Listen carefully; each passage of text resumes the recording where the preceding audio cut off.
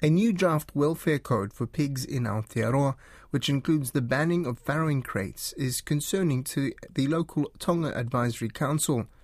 The National Animal Welfare Advisory Committee drafted the new code following a High Court ruling in November 2020. It's proposing a range of changes to the way pigs are cared for, including increased space allowances, restrictions on farrowing crates, and an increased weaning age. But the chairperson of the Tongan Advisory Council, Meli Nomaka, said the law, if passed, would make pork products more expensive, impacting Tongans, as whole pork carcasses are commonly offered as tributes in traditional ceremonies.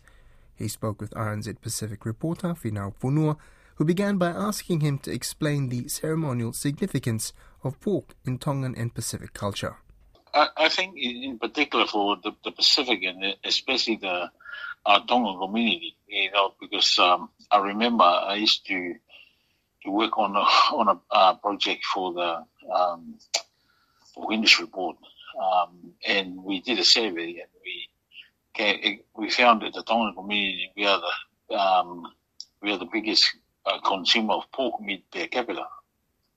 But in particular for this thing here, the New Zealand produced pork meat, especially it is very significant to our Pacific and Tongan community in terms of cultural requirements. Not only we started from the birth of a child, we celebrated with a cake on a spit, and we do a birthday, wedding, any celebration, any funerals. It's the pork meat is quite significant. But what I actually am concerned about, there's some proposed changes that are coming, that the government is actually putting through. It does not really consider a community like us, because if those code of compliance have to be met by some of the pig farmers, some of them will go out of business, and when they go out of business, there will be less and less pork produced for our Pacific and Tongan community, and I think that that the government haven't even I was trying when I saw a piece of talking about the proposed change. I tried to get in touch with the Ministry of Primary Industry. Nobody ever returned my inquiry. And submission is close tomorrow. So I prefer to just discuss it with them. Before I put up the media release, but because they haven't returned my inquiry, and I decided just to warn the public, because this thing will have a huge impact on the supply for our Pacific and Tongan community. Are you disappointed? Because I've also heard from pig farmers as well. They felt they were being left out of the discussions.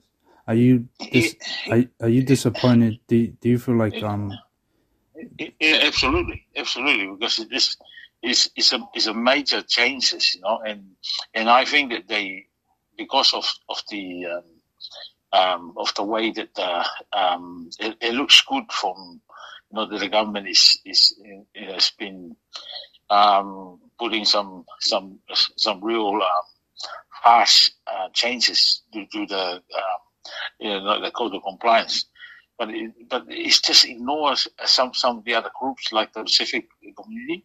We should be consulted, and I'm also disappointed in the Pacific member of parliament.